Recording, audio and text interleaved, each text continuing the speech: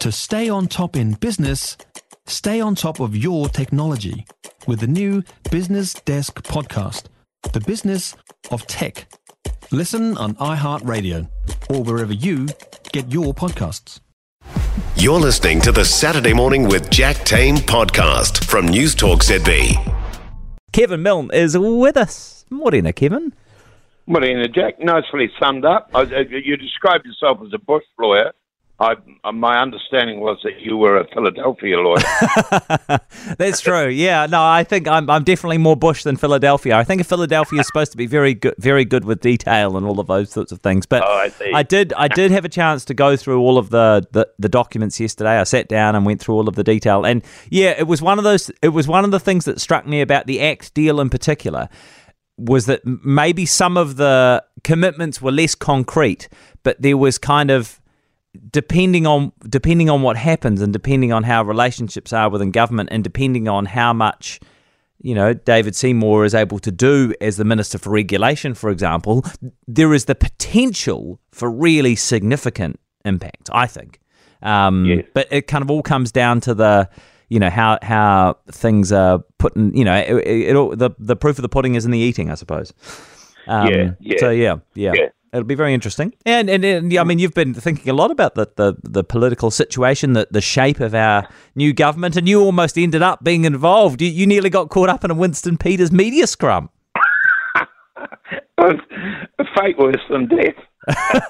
I was fascinated when I got to the airport on Thursday to find a media scrum about to be put down.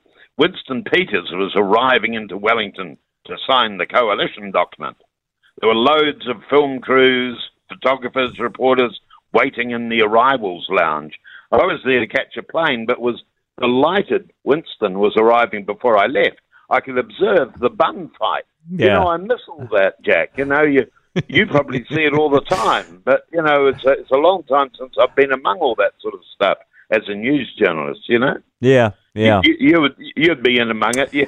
I mean, it depends. Yeah, you've sort of it can be good fun. It can also be very stressful, and it depends what position you end up in. Because sometimes you've got to get your elbows out and really try and give yourself a bit of space. Yes.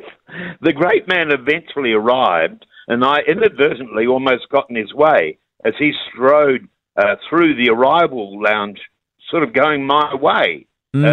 I wish I'd had the nerve to take some photos, actually, as Winston and the horde headed towards me. But I didn't want to be walked over by half the parliamentary press gallery. It was interesting being so close to the action, though. It's a weird thing, Jack. The journos shout out questions. Winston says he's not going to answer any questions. Then as the media scrum wheels its way through the crowded lounge, reporters keep repeating the same questions, and Winston keeps ignoring them, except to make increasingly discourteous remarks back to them. Two things, Jack. Why can't Winston be more civil, tell them he doesn't want to talk, then shut up and go and catch his taxi? Secondly, I'd feel demeaned as a reputable reporter like Jessica Mutch or Topher O'Brien running along behind a politician like Winston, repeatedly asking questions and getting no response but insults. What is the point? If Winston doesn't want to talk, why don't the journalists just pack up and go back to the office? Does that seem like you're not trying hard enough? I don't know. But for all sorts of reasons, I've always thought media scrums were a waste of time. Yeah. They seem even more worthless close up, Jack. I mean, it's funny, isn't it? Because so to defend my colleagues, you got to ask. Like you've got to. I mean, if he's there in Wellington and you don't ask, I mean, that's the entire job. Is you're trying to get information for the public. I suppose when it comes to him not answering, perhaps in these situations, there's an opportunity for people to stop asking the same question over and over again. Although a lot of the time they're doing it so that they can be seen to be asked. So that when they play the clip on the 6 o'clock news or on the radio or whatever, you hear the reporter from that channel saying, "Mr. Peters, are you in Wellington to sign the deal?" and you can see that he's not answering.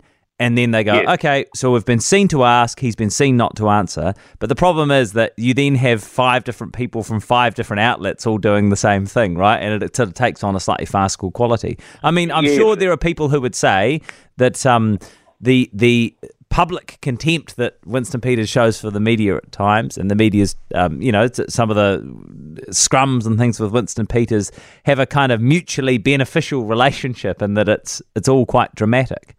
But I don't know. I do think it's really important to be seen to ask the questions. It is funny when you're looking at it from the outside, though.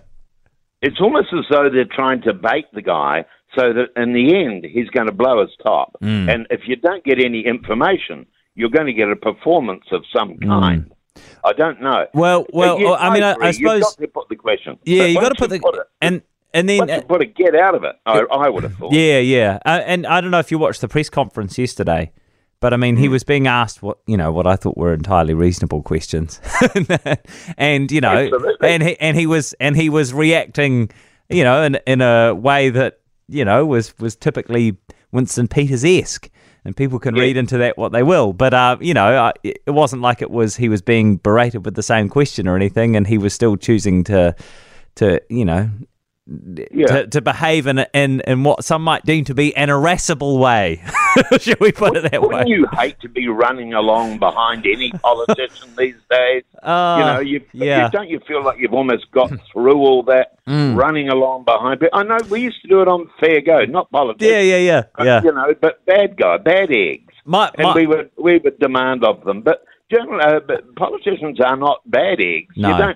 You don't have to do that sort of stuff, I don't think. My one is, I think instead of worrying about the questions being asked of politicians, I reckon questions being asked of rugby players. And we should just have a moratorium on interviewing rugby players unless they actually say something interesting for a change.